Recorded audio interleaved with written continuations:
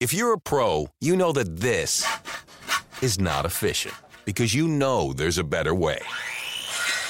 There's also a better way to save. When pro customers buy building supplies in bulk at Lowe's, they save up to 20% every day. Buy in bulk and save up to 20% on concrete, gypsum, and gypsum accessories. At Lowe's, buy more, save more. Visit the Pro Desk or Lowe'sForPros.com for details. Discount applies to contract or pack items. Minimum purchase required. U.S. only.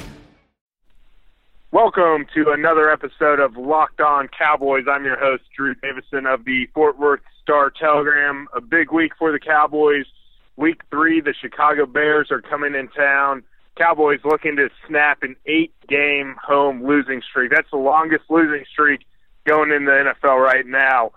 But we are going to get you set for the game. Joining me in this crossover edition is Locked On Bears host, Arthur Arkish. And Arthur, how are you doing? Thanks for joining us. Drew, it's my pleasure. Everything's going well. Actually, the Bears can give the Cowboys a run for their money in terms of home futility. Also 1-7 last season, but they managed to get a win in October, so the Cowboys' streak is a little more impressive.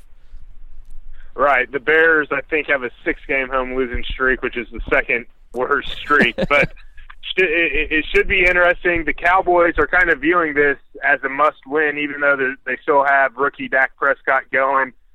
Clearly, the Bears are reeling. What's the latest on Jay Cutler, and how do you think Brian Hoyer is going to kind of step in and fill the void there? Yeah, Jay Cutler's dealing with the sprained ligaments in his thumb. Did not practice again today. It'll be a definite long shot if he goes. John Fox isn't. He's, as he always does, keeping his cards very close to the vest. But Cutler's not going to play, I don't think. And that's kind of the big question here in Chicago is which Brian Hoyer do we all see? Because 4 or 5 months ago, I think the widespread belief was that the Bears are getting one of the better backup quarterbacks in football. Everything Hoyer's done since has really kind of had everyone questioning that because he hasn't looked very good throughout training camp or the preseason, and now he enters kind of a broken offense, frankly, that hasn't gotten much going. So it's a pretty tough order for Hoyer, I believe. Right. Well, and from a Cowboys perspective, their pass rush has been a question mark for the last couple of years. They had 31 sacks a season ago, 28 in 2014.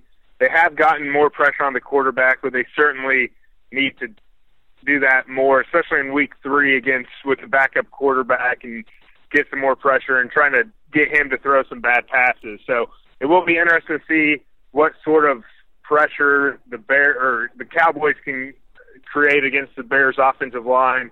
How do you see that matchup kind of playing out? Yeah, I mean, you make a good point. Obviously, relative to the Cowboys being undermanned in terms of their pass rush, the Bears' offensive line is intact, but it's only been that way for a few weeks now. Of course, they brought in Josh Sitton at the last second. Kyle Long is playing through a torn labrum, and actually it's the guys on the edges who have been a lot bigger problems thus far. Bobby Massey on the right side has been a sieve. It hasn't looked good at all, and Charles Leno has been far too up and down on the left side. So the Bears' protection has been at the top of the list in terms of concerns right now.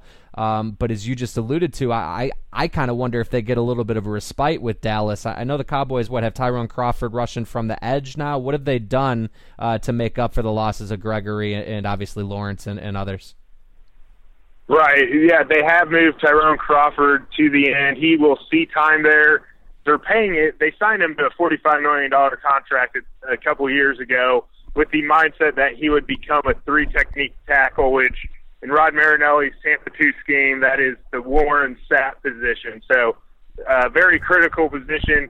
I wouldn't say he's regressed. It's more that they really like what Terrell McClain has provided in the inside as a 3-tech, and they're just – Rod Marinelli right now, and he said this, he's just trying to get the 4 best linemen on the field. And right now that means Tyrone Crawford shifts to the outside and Terrell McClain takes care of the 3 techniques. So the Cowboys defensive line has some question marks, so they have been able to, like I said, get a little bit of pressure. So it will be interesting to see if they can kind of take advantage of that, especially as you alluded to against the Bears O-line and backup, or likely backup quarterback playing on Sunday night. And, kind of sticking with the offense-defense matchup, Brandon Carr, Mo Claiborne all had good things to say about Alshon Jeffrey and Eddie Royal, two proven receivers on the edge.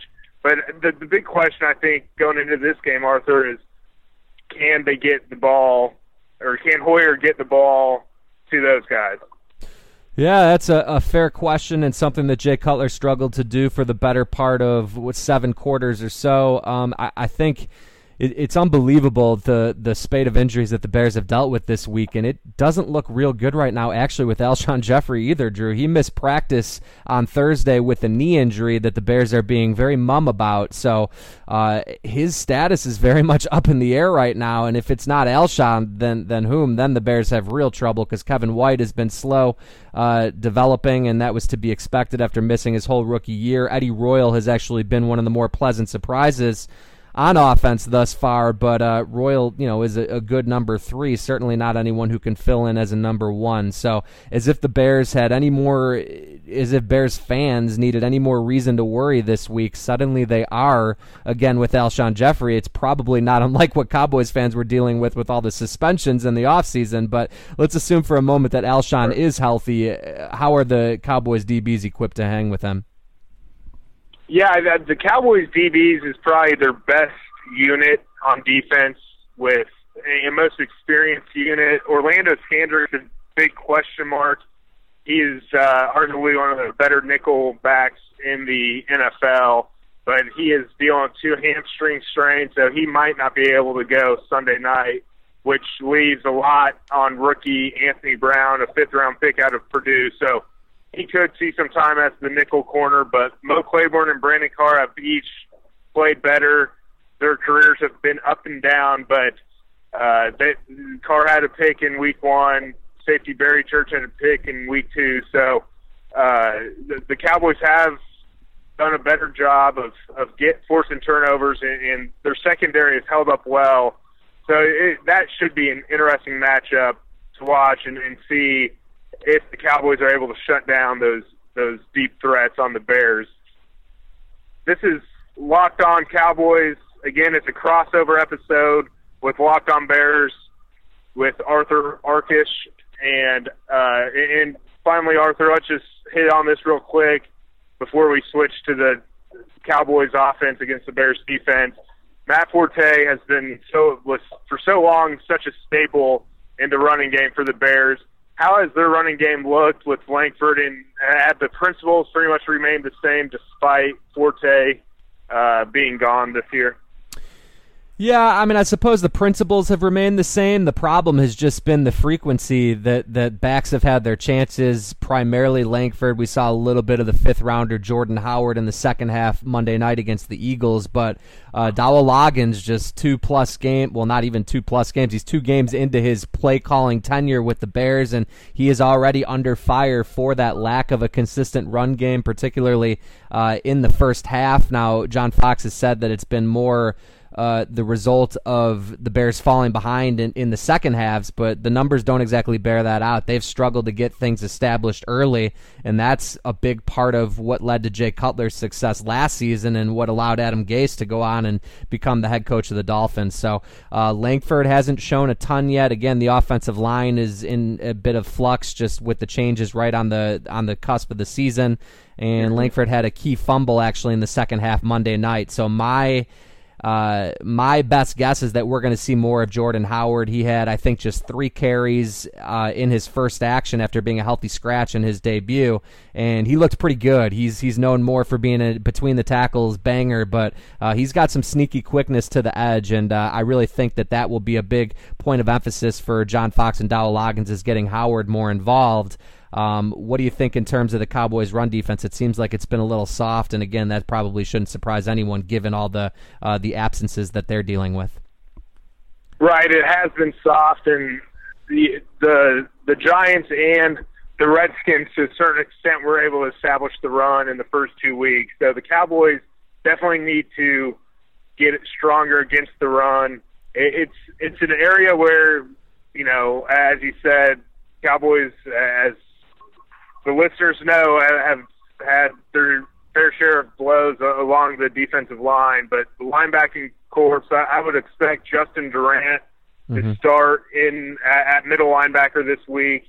He's played better than Anthony Hitchens, and the Cowboys have really taken him slowly along because he didn't have a full off season, but he's kind of progressed and made a big game-ending play last week at Washington, and they like his instincts. They like what he brings at the middle linebacker spot, and he's just a little more polished than Anthony Hitchens. So expect Justin Durant to start, and Sean Lee has been flying around the field. He leads the team with tackles. He's been healthy. He's been able to play every defensive snap. So the Cowboys will continue to ride Sean Lee hard. And let's switch over to the Cowboys offense against the Bears defense.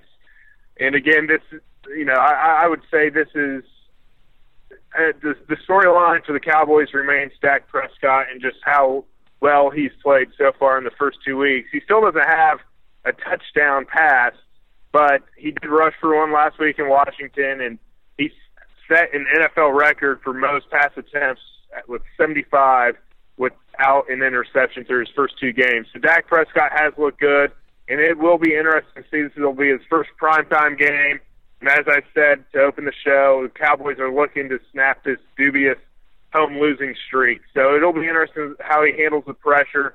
Against the defense and team, a lot of people expect the Cowboys to win fairly easily. But looking at Dak Prescott, do you think the Bears will be able to get some pressure on him?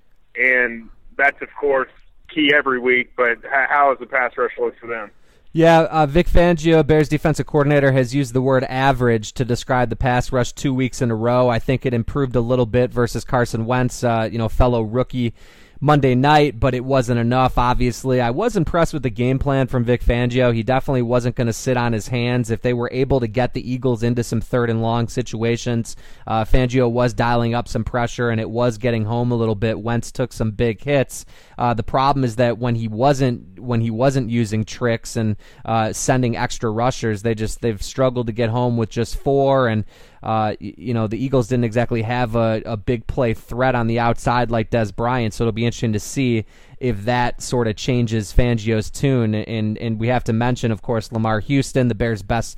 I don't know if he was the best pass rusher. He was their most productive pass rusher. He was their sack leader last year, now lost for the year with a torn ACL. So the Bears are without their best defender in Pernell McPhee, and now they'll have to turn to Willie Young, of course, who they rely on a ton to begin with, and then also Leonard Floyd, the number 9 overall pick, who really hasn't been so impressive thus far. How have the Cowboys done in terms of protecting Prescott? Everyone talks about that wonderful offensive line. Yeah, they've done well, and Prescott, for the most part, has had ample time to find his receivers and go through his progressions. I think that's seen, just in the stat sheet, each week he's been able to hit 7 different targets. So he's going through his progressions well. He's reading the defense as well. Tyron Smith did give up a sack last week. The all-pro left tackle, that's a very rare thing to see Tyron Smith give up a sack. But right. All in all, the line has done a good job protecting him. But the bigger question is if this offensive line will be able to create some running lanes for Ezekiel Elliott. And I know you said the Bears' first-round pick hasn't been too impressive. Ezekiel Elliott has yet to live up to the hype as well. 51 rushing yards his first week, and last week hit better numbers, 83 rushing yards on 21 carries, and a touchdown, but he had 2 fumbles. So I'm sure the Bears saw that on film and will be trying to strip the ball from Ezekiel Elliott, and that's something he didn't struggle with at Ohio State, had 650 offensive touches and only 4 fumbles, but that's something the Bears have to, have their eye on and be working on this week. Yeah, no doubt about it. The Bears didn't come away with a turnover, weren't able to generate a turnover, I should say, at all last week. Had just 1 in Houston, and there's no doubt they will be paying particular attention to Elliott's ball security issues late in that win over Washington. Drew, I have to say, though, it's not going to be easy for the Bears in terms of stopping Elliott if he's got some room to run and if he has the trust of Jason Garrett and those guys. Eddie Goldman, high ankle sprain, their best player up front and really the centerpiece of that 3-4 unit. Is not going to play. Danny Trevathan, the big free agent acquisition, underwent thumb surgery this week. He is not going to play. Adrian Amos, the starting safety, the Iron Man of the defense last year, is not going to play. So if you can pick up on a trend that I'm laying down here, the middle of the Bears defense is in tatters right now, and that's what, if I'm a Cowboys fan, my eyes are getting wide, not only with the thought of Ezekiel Elliott getting going, but what about Jason Witten and Cole Beasley? I think there may be some opportunities for those guys as well. Oh, absolutely, and I'm sure you reminded some Cowboys listeners of last year. It just seemed injury after injury. Of course, they were more on the offensive side of the ball for the Cowboys last year rather than the defensive side. But, yes, it's hard to overcome injuries, and I agree with you. I think Jason Witten and Cole Beasley's really become kind of Dak Prescott's security blanket, and for a guy who is a slot receiver who is in a lot of traffic or, theoretically in a lot of traffic, he's managed to get himself open and win a lot of routes. So Dak Prescott's found him, and, of course, Jason Witten's always been a security blanket for Tony Romo, and he's kind of filled that role so far this year. The one area that the Cowboys must capitalize on, and as you said, even though they're going to be a banged-up group, the Bears, of course, will probably stack the box against Zeke like the Giants and Redskins have. But where the Cowboys really need to improve, and this could be, maybe facing a Bears defense helps them get it together, is in the red zone. They have not converted. They've settled for more field goals than touchdowns. The field gets, a lot smaller down in the red zone, of course, and there's not as much time for Dak to make the reads, and he hasn't hit on a few touchdowns that should have been. So how have the Bears been in the red zone so far? I know it hasn't been a great season, but do you think the Cowboys might be able to turn the corner, so to speak, in the red zone against this Bears defense? That's kind of one of the few things that Fangio's group has been able to hang their hats on so far is playing better in the red zone. So, it's kind of everything's up in the air this week, obviously, as we've talked about with all the absences. But, the Bears tend to be, they're a well-coached team. There's still not a ton of talent, but with Vic Fangio, one of the better play callers, one of the better orchestrators in the NFL, they've actually kind of been able to play over their heads a little bit, and they seem to particularly stiffen when it does get down inside their own 20. So it'll be interesting to see. I know the Cowboys obviously have some big-time red zone threats, and it starts with Dez Bryant, of course. Very excited to see him match up a little bit against Tracy Porter and maybe even against some of the Bears' younger corners. But I don't know. I suspect this will be an opportunity for Dallas to get it going and potentially put some more points on the board, Drew.